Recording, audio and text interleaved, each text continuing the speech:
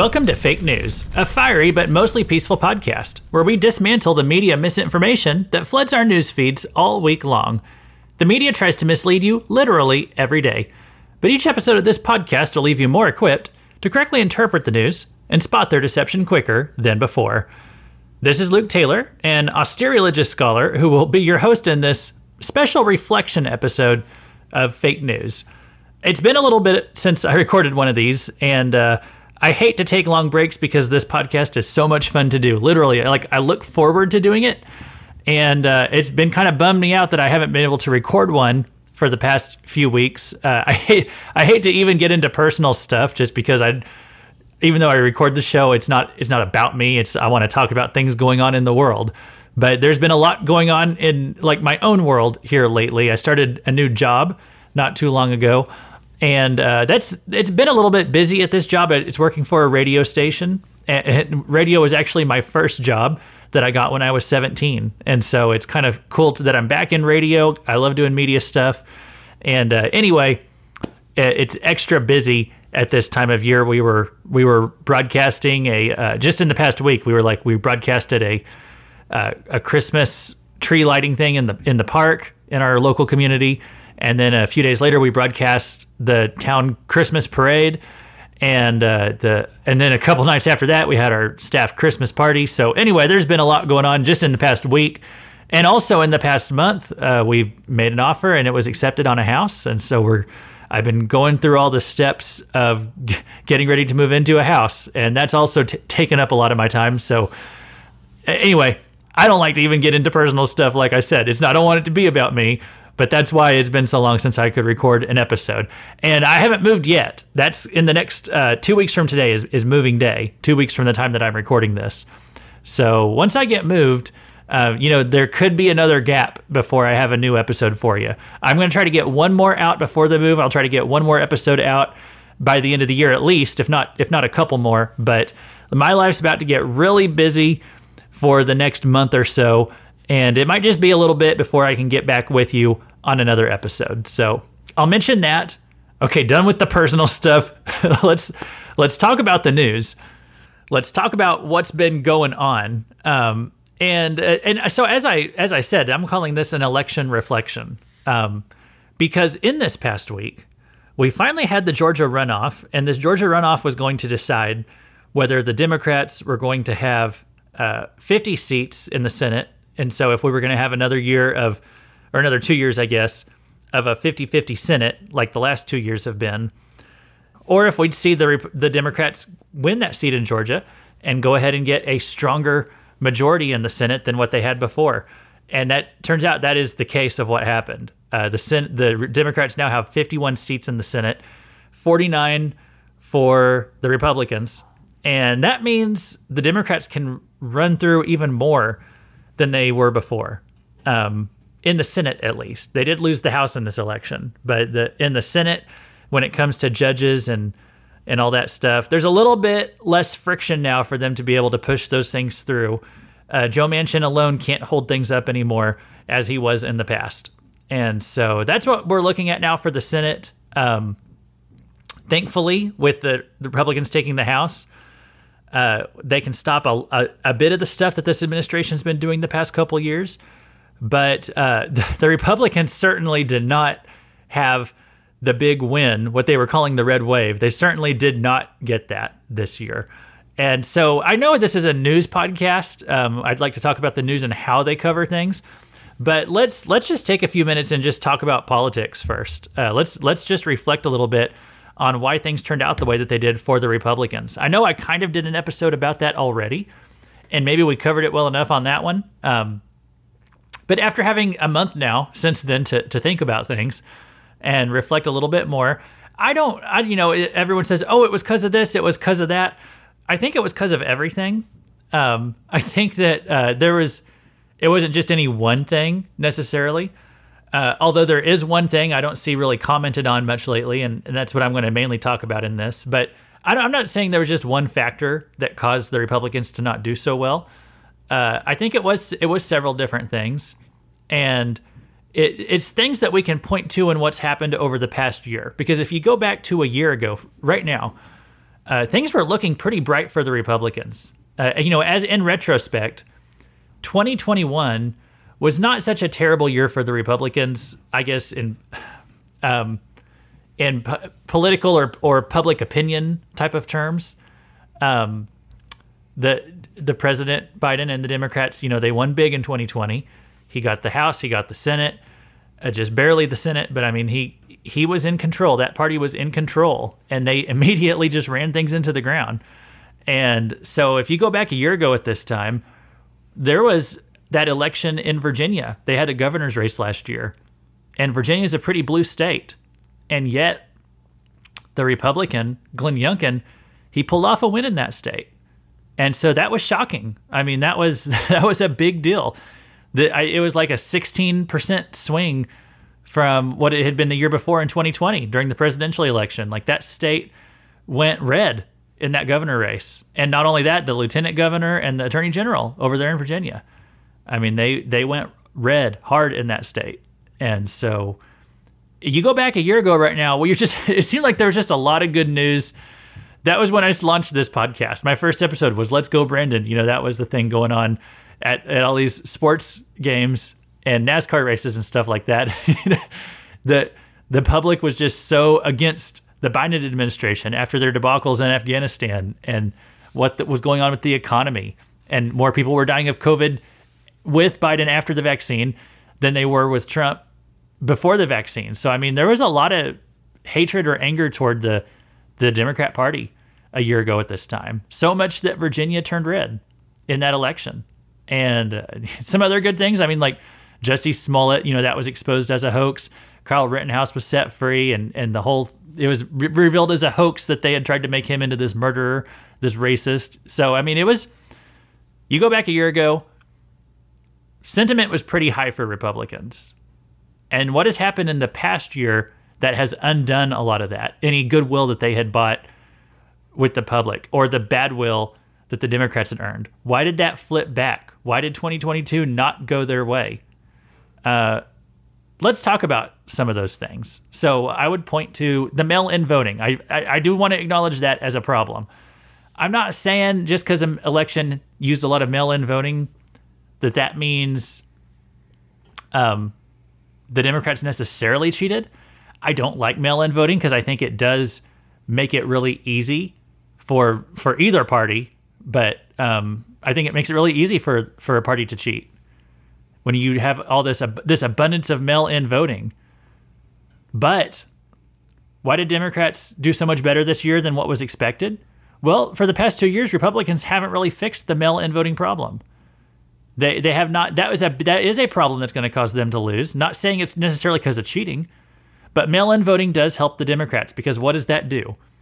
Well, when you just let people mail their votes in rather than making them go to a polling place and vote on election day, rather than making them do the work of putting on their clothes, getting into their car, driving to a certain voting location on a specific day, rather than making them do that, you're letting all the laziest people in society vote.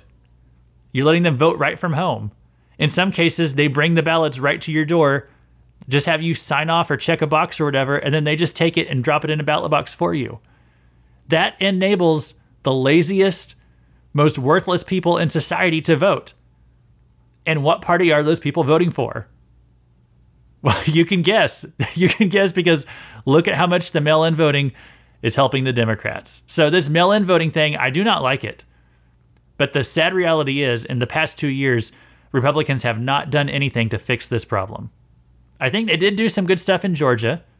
I will say that. Like, I think in Georgia, they did pass some laws to tighten up some of these issues. And people can still, I think they can still mail-in vote in Georgia, but there's not as much opportunity for fraud as there used to be. You can't say that about Pennsylvania or Arizona. They rely on the mail-in voting, and we have this issue now where they take days to count the votes. They took days to count the votes in Nevada also. And every time it took them days to count all the votes, what happened? Somehow the Democrats pulled out a win every time. A little bit suspicious, if you ask me. But you know what? Republicans haven't done anything to fix those problems for the past couple years.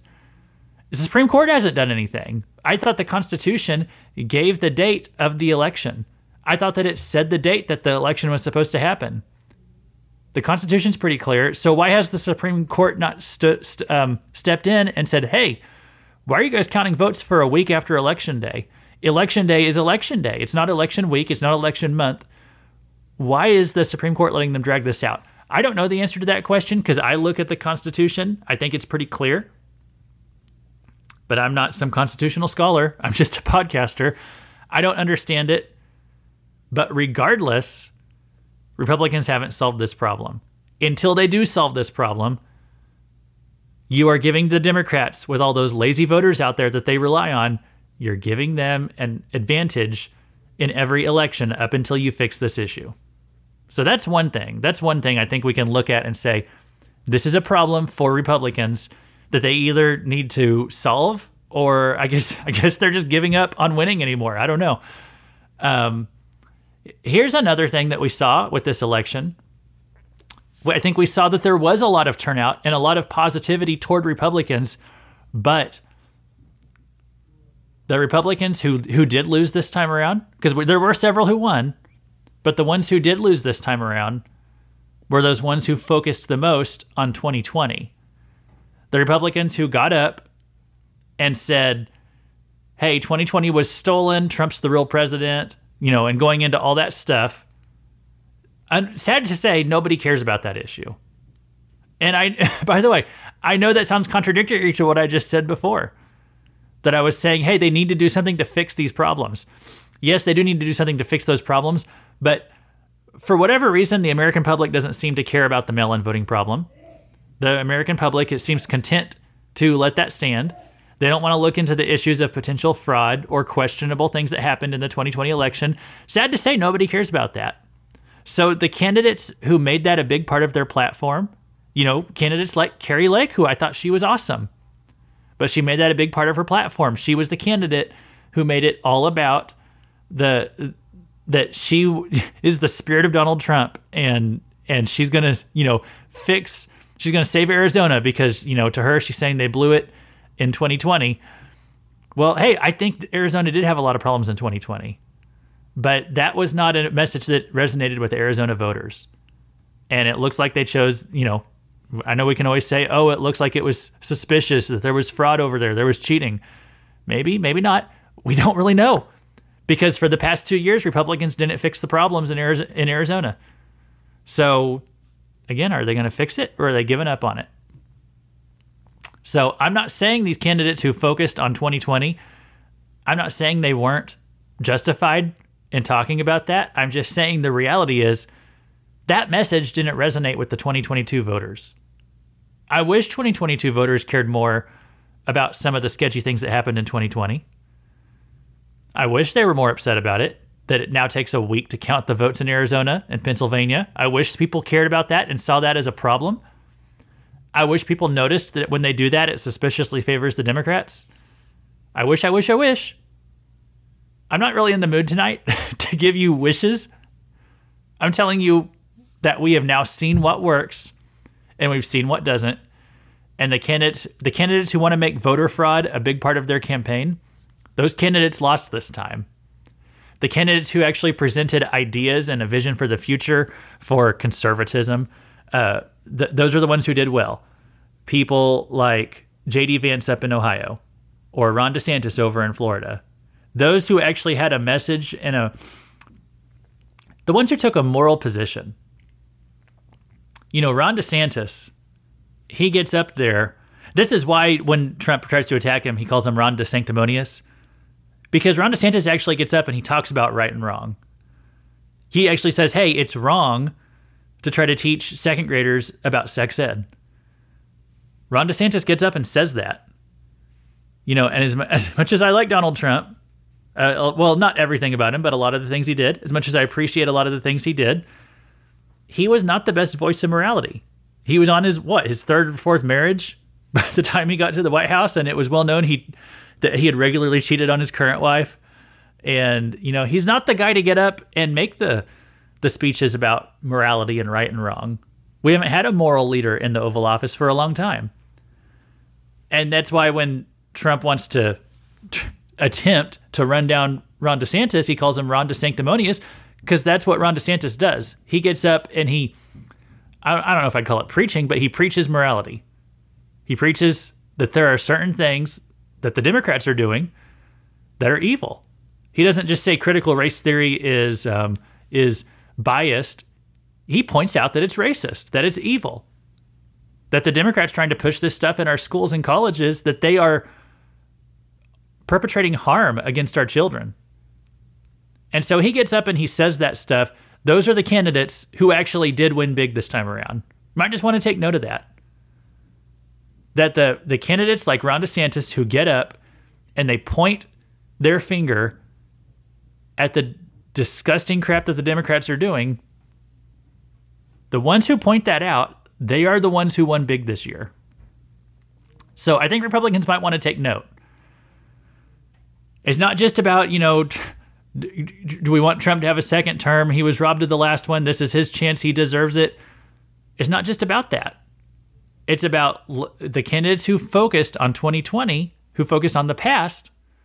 They didn't do so great this time around. And the ones who were focused on the future, they ended up winning their races. So I'm just saying this for the future, for the Republican Party. If you want some advice, maybe take a look at these candidates instead of going back to the Trump well and just wanting to talk about what a great job he did and what great Supreme Court justices he picked. And that's true. But instead of just making that the only issue, why don't we look at what worked in 2022 and what didn't? And just say, do we want to win the next time around or not? Okay, it's not about that we wish Trump could have got a second term. I'm actually saying we got to let that go if we want to win in the future. Doesn't mean you're wrong about what you want for Trump. Doesn't mean that you're wrong that 2020 had a lot of sketchy stuff going on. I'm not saying it was all totally fair. The Elon Musk Twitter files thing is proving more and more that it was definitely rigged against the Republicans. But when we just focus on the past, I think this most recent election shows us that's not going to get you more votes going forward in the future. That's not what's winning over the independents. And that's who you need to swing in your direction if you want to win races.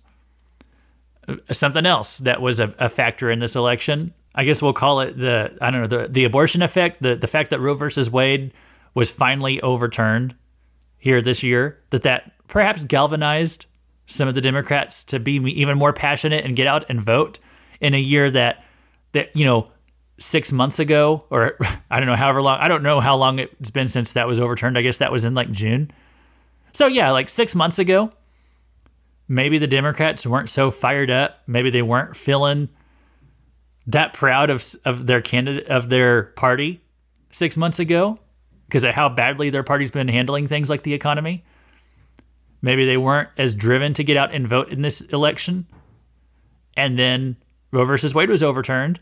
Perhaps that fired them up. Perhaps some of the independents who kind of, generally the independents do want at least some abortion to be legal. Maybe that got them to vote Democrat when they had previously been geared to vote Republican. That's very possible. We could see that could have had an effect because that is one thing that's different this year than what we saw in the polls and in the news a year ago, whenever things looked a lot better for Republicans. That is one big thing that's changed in the past year. Maybe that lost some Republican support, and as I've said before, if that was the major or one of the most major factors in why the Republicans didn't do so great this time, hey, that's worth it. I'll take that. I would trade getting Roe versus Wade overturned for losing a midterm election. That would be a worthy sacrifice to me. I would be willing to lose several elections if it meant getting Roe versus Wade overturned, because the abortion issue, that is the most evil thing going on in our country right now. And it was not going anywhere until we got Roe versus Wade overturned. So that was a worthy sacrifice to me. If that was the case, I'll take that deal. But I want to be fair. I'll point that out. That could have been an issue for why Republicans didn't do as great as expected.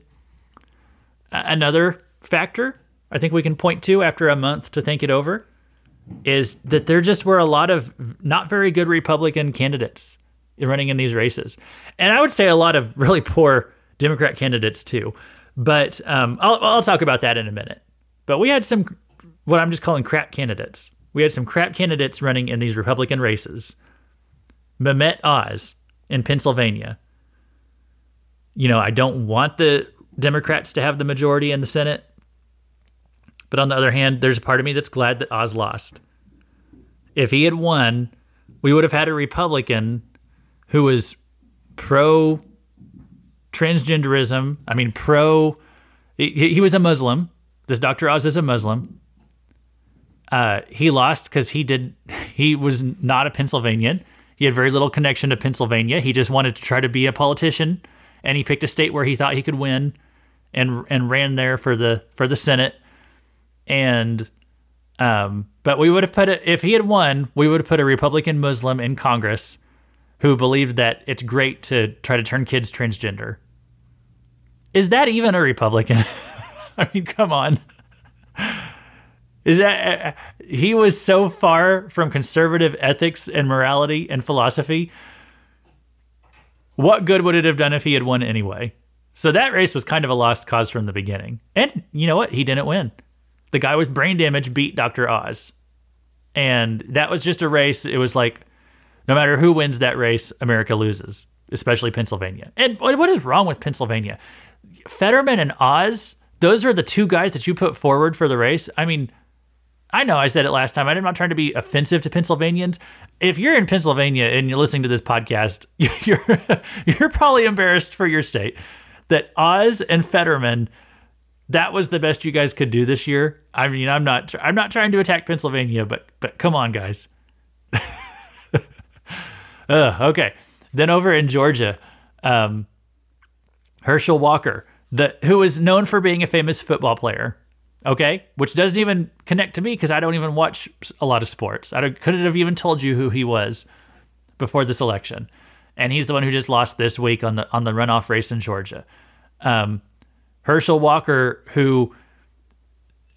this is what's going to happen when you guys try to run these celebrities. Sexual scandal after sexual scandal, woman after woman coming forward saying that he raped them or that he got them pregnant and then paid for their abortion. And well, with these celebrity people, it could very well be true.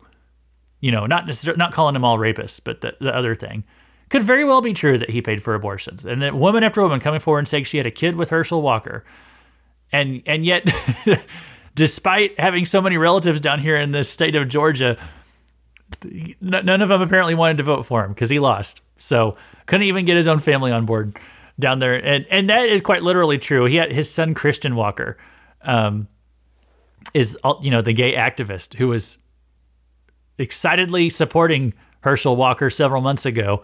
And then in the past few months turned and became one of his harshest critics. And it was an embarrassment and a disaster all the way through.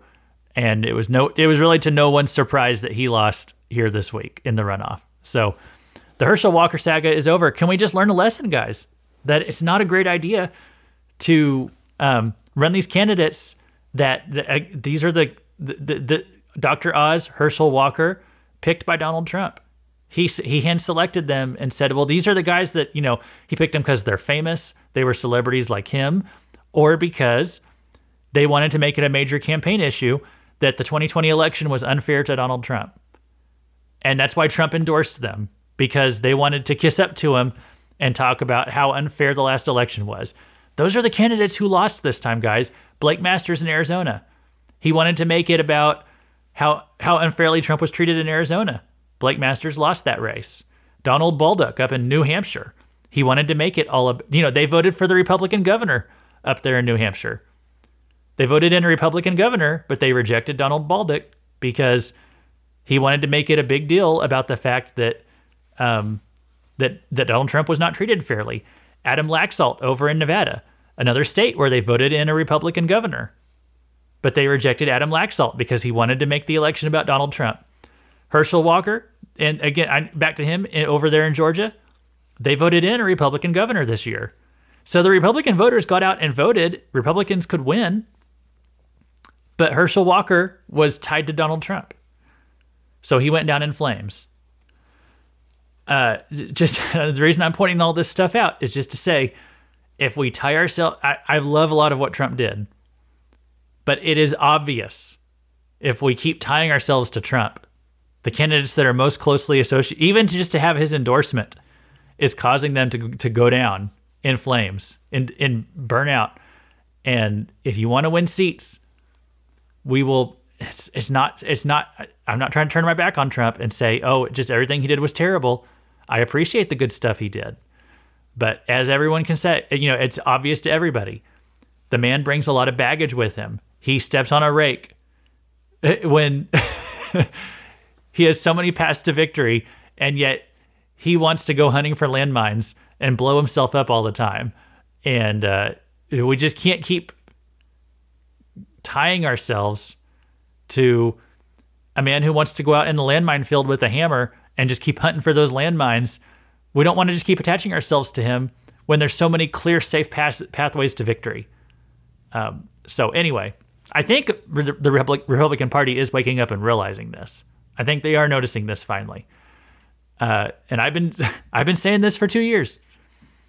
And I'm glad that it seems like other Republicans are now starting to come around and say, yeah, maybe it is time to leave Donald Trump behind.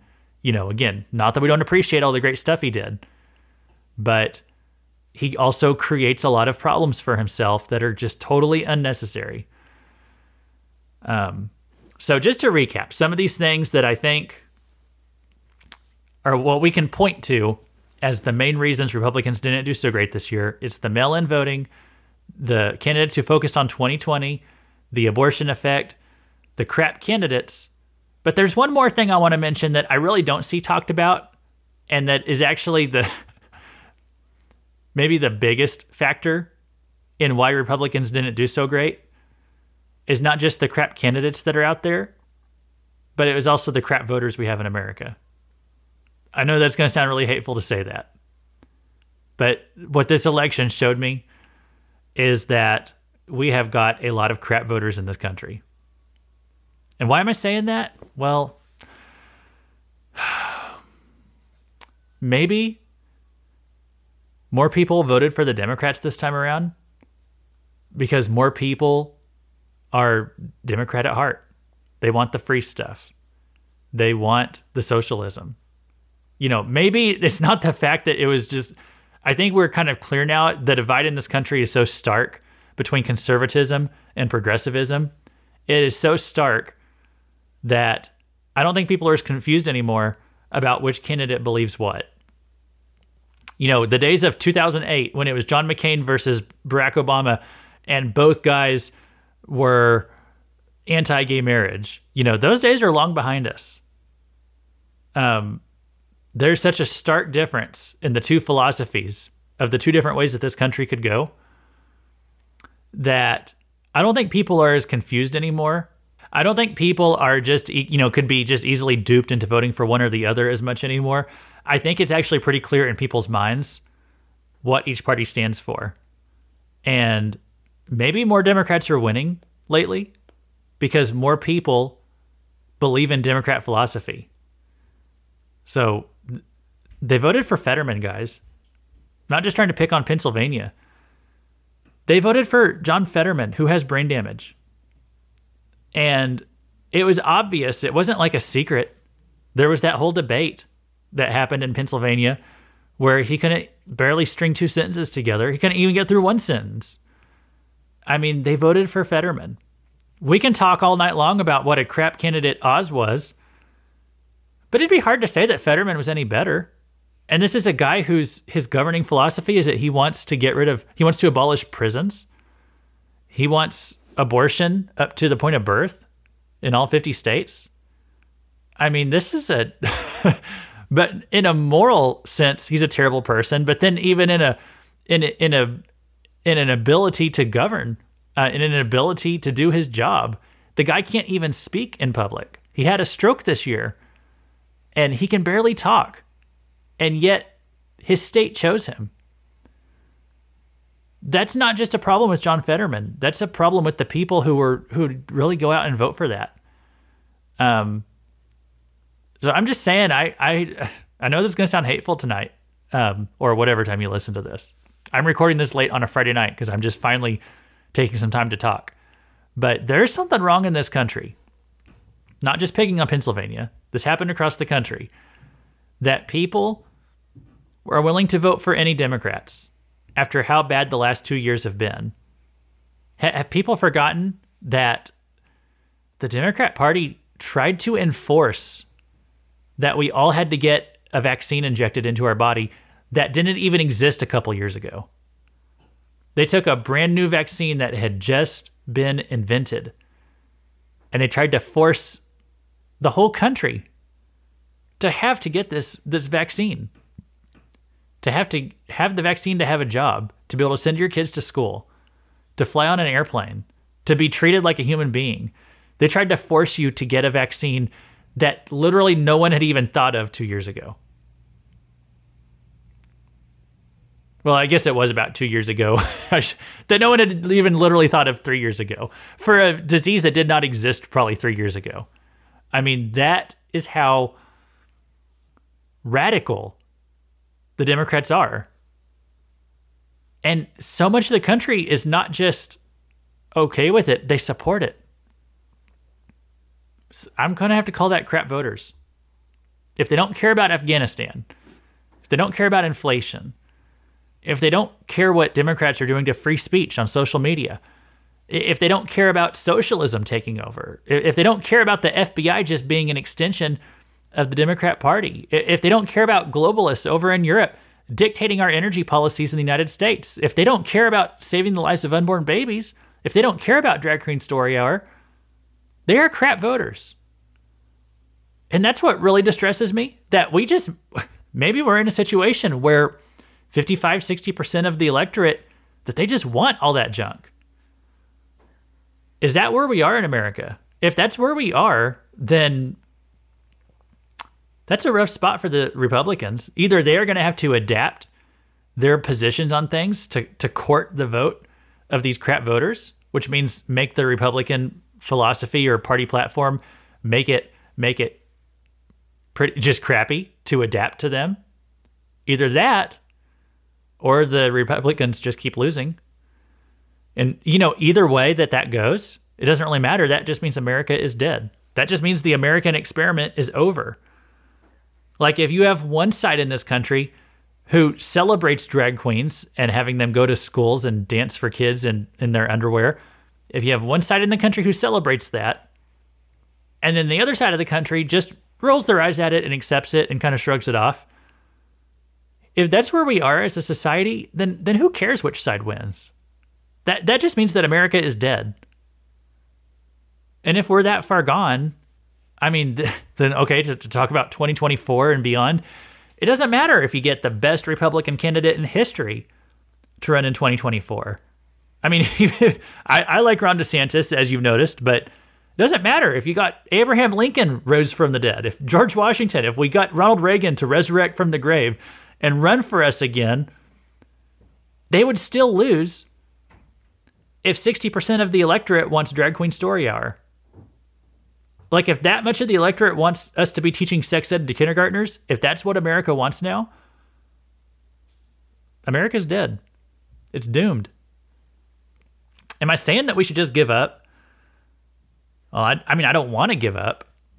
I'm not, honestly, I know I'm sounding like a downer today. I'm kind of just trying to look at the facts, okay? John Fetterman got the majority of the vote in Pennsylvania. I'm not saying there was any voter fraud going on in Pennsylvania. Could there have been? I don't know. I haven't seen evidence of it. Seems easy that there could have been voter fraud with all the mail-in voting and delayed counting. Very easily could have been voter fraud, but I don't know if there was. I think he probably won legitimately. I think it was probably a fair race. And John Fetterman won. And he has brain damage. And he won. Republicans won't show up to vote for someone if they do not meet a certain standard. They would not just turn out to vote for Herschel Walker or Blake Masters or Carrie Lake. They would not vote for you if you were not up to a certain standard for Republicans. Democrats, however, they will vote for a stalk of celery with a D on it. Speaking of which, let's pause for a message from our president. As I told you, if I had you running in front of me when I was playing flanker back, I could have been an All-American, man. It could have been big. It could have been big. Yeah, and that's who our president is. And he was like that before the election, too. He hasn't got the excuse of having had a stroke this year. That's just who he is. And so I guess let me stop here. Let's move on past the election reflection. I think I made my points. I'm not saying we should give up. I'm just trying to say, here's the reality. You know, either we shift to more of a long-term perspective. I really think that's our only hope. We can't just try to run candidates who are just going to win this next election. Like, we have to think about changing the culture, because the culture in this country is so far gone. I mean, so depraved. When we have crowds of people showing up to clap for drag queens strutting around little kids, I don't even understand that. I don't get it. And yet it gets crowds of people shouting and applauding. If that's where we are as a country, there's something wrong with the culture. That if we want to save the country, that's where we have to start. We have to fix that culture. Okay, let's get into some actual news stuff now for a little bit. Let's talk about what's going on at the Washington Post. I don't know what's going on at the Washington Post. I think they've kind of lost their minds over there. The Washington Post is, you know, a year or two ago, I would have said the New York Times was the most biased, most blatantly fake news, either them or CNN. This year, I would say it's probably the Washington Post. Like, they're just radically, they're getting silly. I mean, they are so hateful of Republicans. And yet, who they do lift up and promote, it's astounding. So let me start here. A headline from the Washington Post. The picture for the article is a picture of Diet Coke, just a can of Diet Coke. That's their picture for this article. And the headline reads like this: Elon Musk and the hardcore cult of Diet Coke. They wrote an article about Diet Coke and how it's a cult because Elon Musk shared a photo of his bedside table where he had Diet Coke sitting on it. In fact, that's how the headline starts. That's how the story starts. Twitter owner Elon Musk shared a photo of his bedside table littered with cans of Diet Coke, reminding us of the power the beverage has. I got to tell you, when I saw that, I thought it was a parody. Like, I thought it was just making fun of how silly the Washington Post has become. But I went and looked it up, and no, it's a real story that they ran. They ran a story about Diet Coke and how, I guess if showing yourself with Diet Coke is some kind of dog whistle that you're a right-winger. This is what they're actually writing articles about over at Washington Post. Here's another one. Let me just read this headline. This is a column by Damon Young. It says, I mask at the gym. It's the smart thing to do. Why do I feel so dumb? You know, that was from November 7th, 2022. I'm just catching up on stuff over the past month, and I just keep noticing like these Washington Post headlines have really stacked up, that it's like they're having an existential crisis over there. I'm wearing a mask, but I feel stupid. Why is that? You know, and to I guess for our benefit, as they're having this mental breakdown, and maybe a little bit of self-reflection for the first time in their lives, they're putting it all right out there for us to read. So that's entertaining. Here's how they reacted to Donald Trump announcing a few weeks ago that he was running for president again. The twice impeached former president, Donald Trump, 76, who refused to concede in the 2020 election and is the subject of multiple criminal investigations, is running again in 2024, increasing the likelihood of a political rematch with President Biden. So, pretty negative there, you know, the way to announce that he's running again, highlighting all of the worst things that they could find about him. Okay. Here's how they spoke the same week about a gunman who killed a bunch of people at the University of Virginia. Suspected University of Virginia gunman Christopher Darnell Jones, 22, had a troubled childhood, but then flourished. Okay, that was how they wrote their obituary, basically, of the gunman. That was how they wrote about this man who had just shot up a school. He had a troubled childhood, guys, but then he flourished. Okay, and then he became a mass murderer. But just notice that. The same week that Donald Trump announces he's running for president again, they run this story that just highlights all the terrible things. You can just read the hatred right there in the tweet that I just read from them. But then the same week they tweet out this kind of just like, oh, that poor mass murderer over there in Virginia, he had a troubled childhood. Just a totally different tone than how they talk about Donald Trump. And that's what I'm saying is like, what is going on with the Washington Post? That when they talk about Republicans, they have so much venom and vitriol. But then when they talk about a mass murderer, they talk about his troubled childhood, but then how he flourished. I'm just like, what's going on over there? And that's what I'm saying about in this country, there is such a philosophical divide between the parties that no secret that the Washington Post is liberal. But look at how they talk about mass murderers with more affection than they do Republicans because they hate Republicans. I mean, it's just, okay, hey, I'm not a fan of Democrats, as you can tell. I have a lot of strong disagreement with their philosophy. But let me know if I ever get that far gone that I'm willing to speak more highly of mass murderers than I am of my political rivals, okay? And still talking about Washington Post, let's get into what's racist for this week. Everything is racist! Just another bizarre headline here from Washington Post, okay? Shark Week lacks diversity, and it overrepresents men named Mike, scientists say. Okay, so they're talking about Shark Week, which was back in August. I guess there's been a scientific study on Shark Week, and the conclusion from the scientists is that Shark Week lacks diversity. Yeah, so Shark Week is racist, guys. It lacks diversity. Also, it overrepresents men named Mike. That's a real headline, guys, from the Washington Post, December 5th, 2022. That's what they're writing about over there. So I'm just saying, like, there is something wrong over at Washington Post. I mean, they've lost their minds. This is not normal behavior, guys.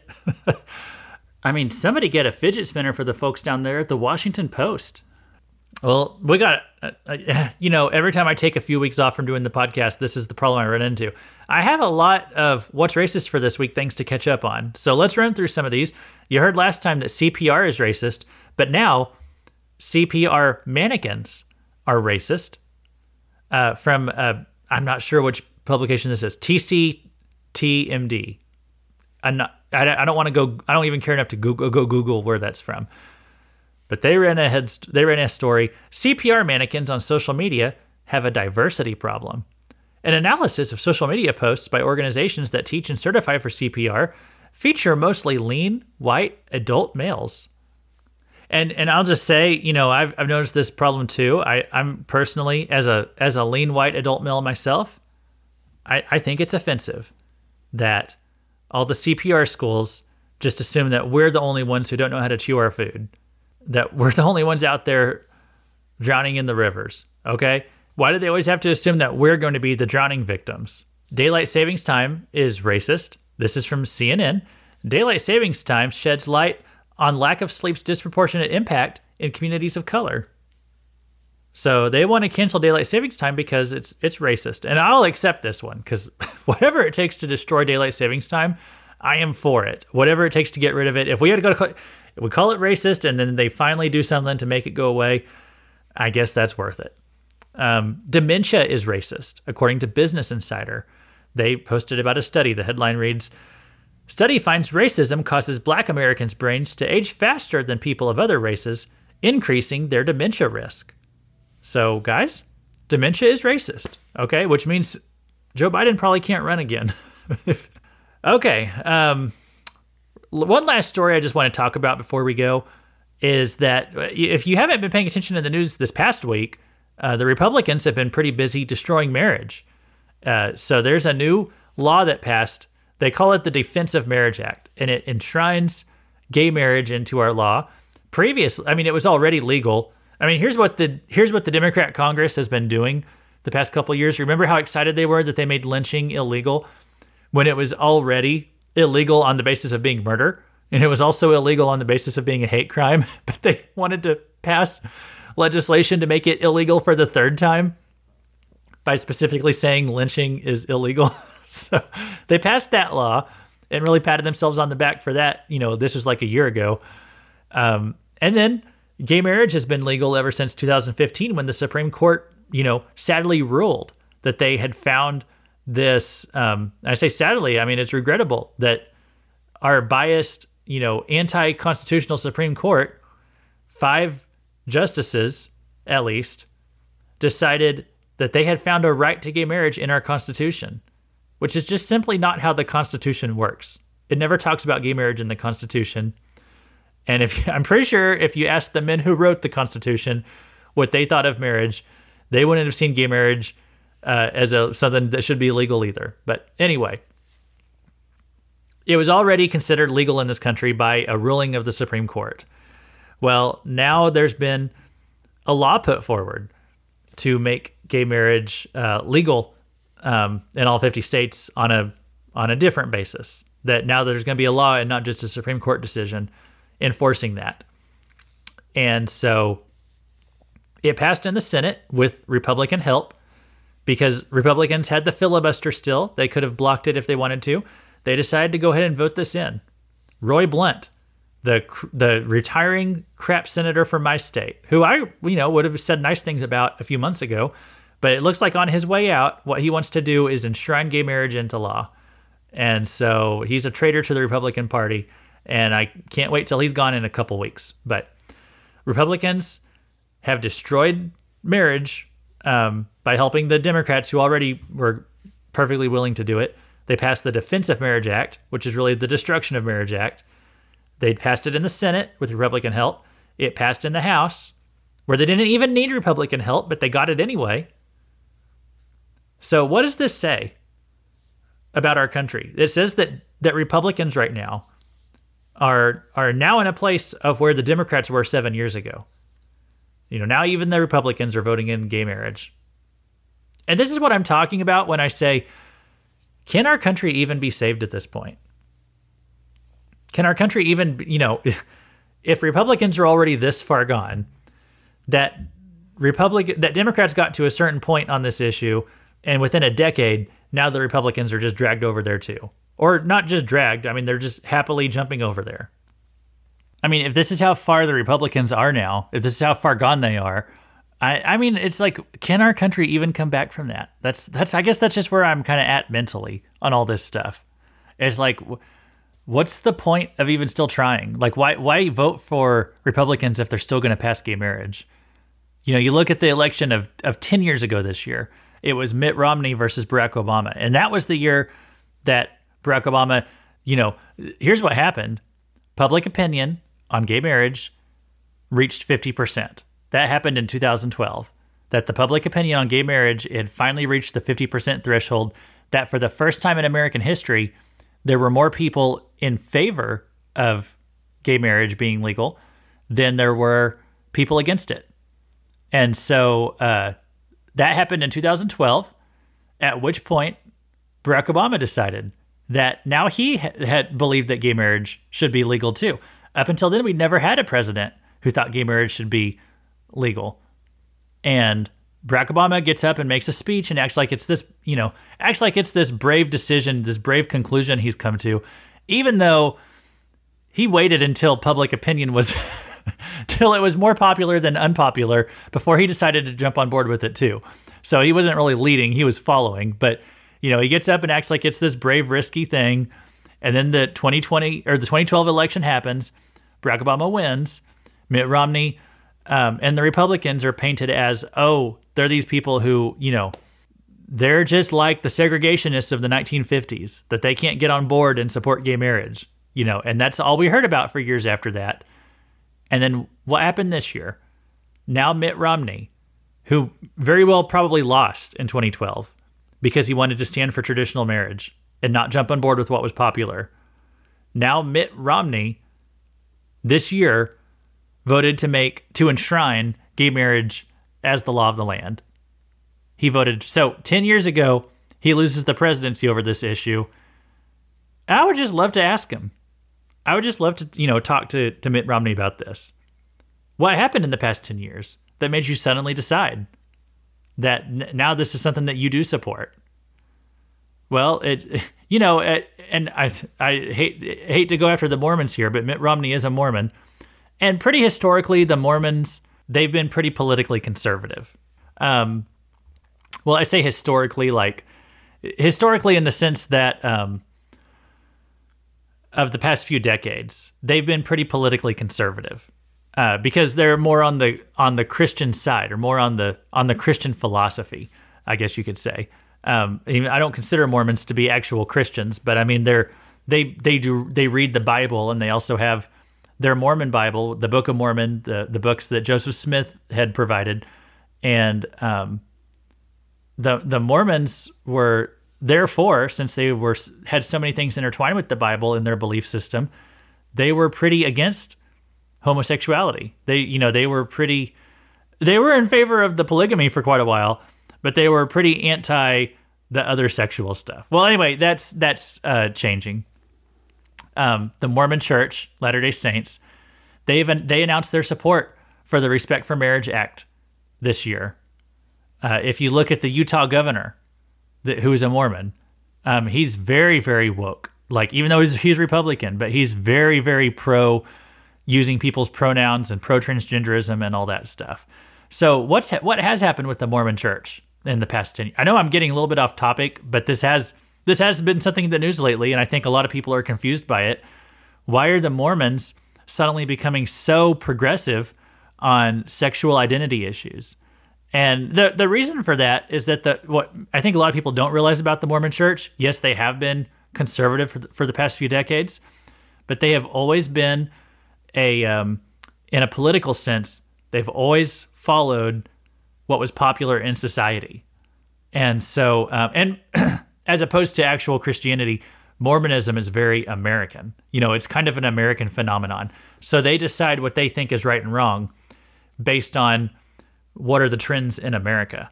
When Mormonism was founded, it was very pro-slavery because it was founded in the 1800s, and that was a time where slavery was legal. And they didn't anticipate that it was going to change anytime soon. And then whenever it did, if when you go back in the book, let me back up. When you look at the Book of Mormon, I mean, they were saying that black people are under a curse, and so it's all right to enslave them. I mean, they wrote this into their founding, Joseph Smith, his founding texts, what he believed, what he told people were sacred texts. He said, and the black people are cursed.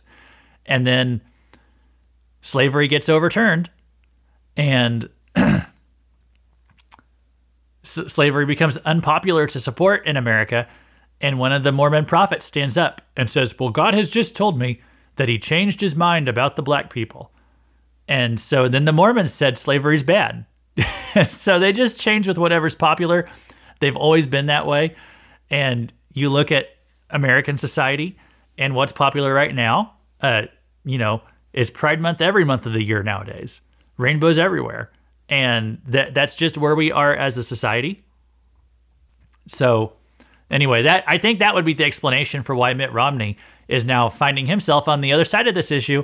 That might have cost him the election a decade ago. Now he's in favor of gay marriage. His whole religion is in favor of gay marriage and all that stuff. Anyway, to kind of get back to where we are, though. Can our country even be saved when they are this far gone? Could we ever get back to truth and morality in this culture instead of everyone just doing what makes them feel good? The Bible says, if the foundations be destroyed, what can the righteous do? And what we're seeing right now is that the country's foundations and what is our foundation? Well, our foundation was a moral philosophy, a biblical morality. It doesn't mean you have to be Christian to live here, but we did follow a Christian ethic when it came to our laws. We followed a Western ethic. We had a constitution that we used to guide how we ruled this country. Yes, we had some problems in our country, but we worked them out constitutionally, and we worked them out in congruence with the Western and Christian ethic. When it came to slavery, it wasn't just that the Christians were standing up and saying slavery is wrong. The other side didn't stand up and say, oh, well, who cares what Christianity says about slavery?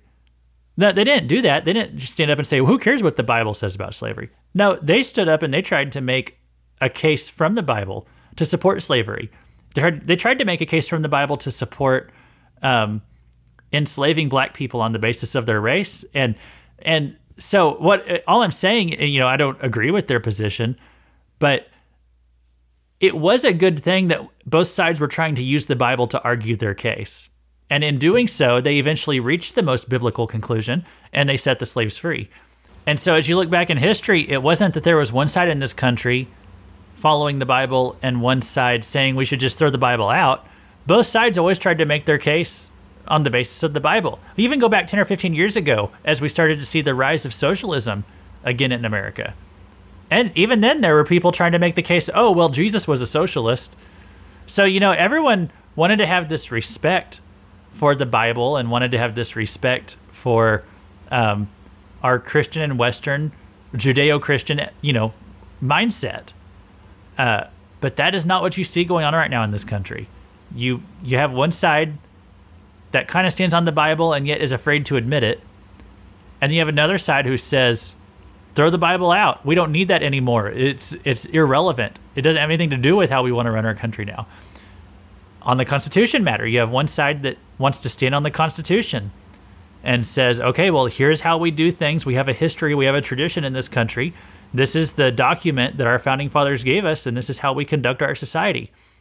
And you have another side saying, oh, those men were racist. What do they know about anything? And their Constitution's racist, and we should just throw it out and start a new one.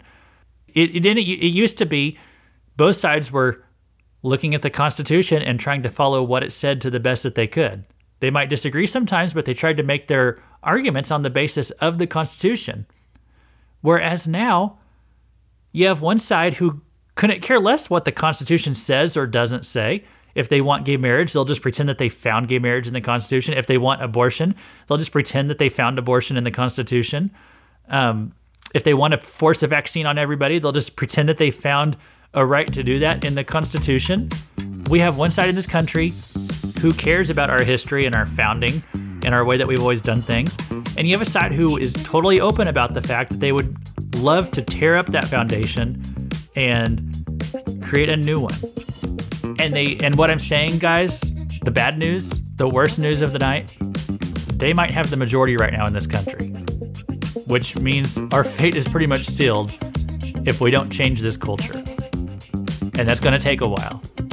So we better get to work. Thanks for listening to Fake News, a fiery but mostly peaceful podcast. This has been Luke Taylor, just reminding you, if you hear anybody say that they played flanker back in high school, that's just fake news.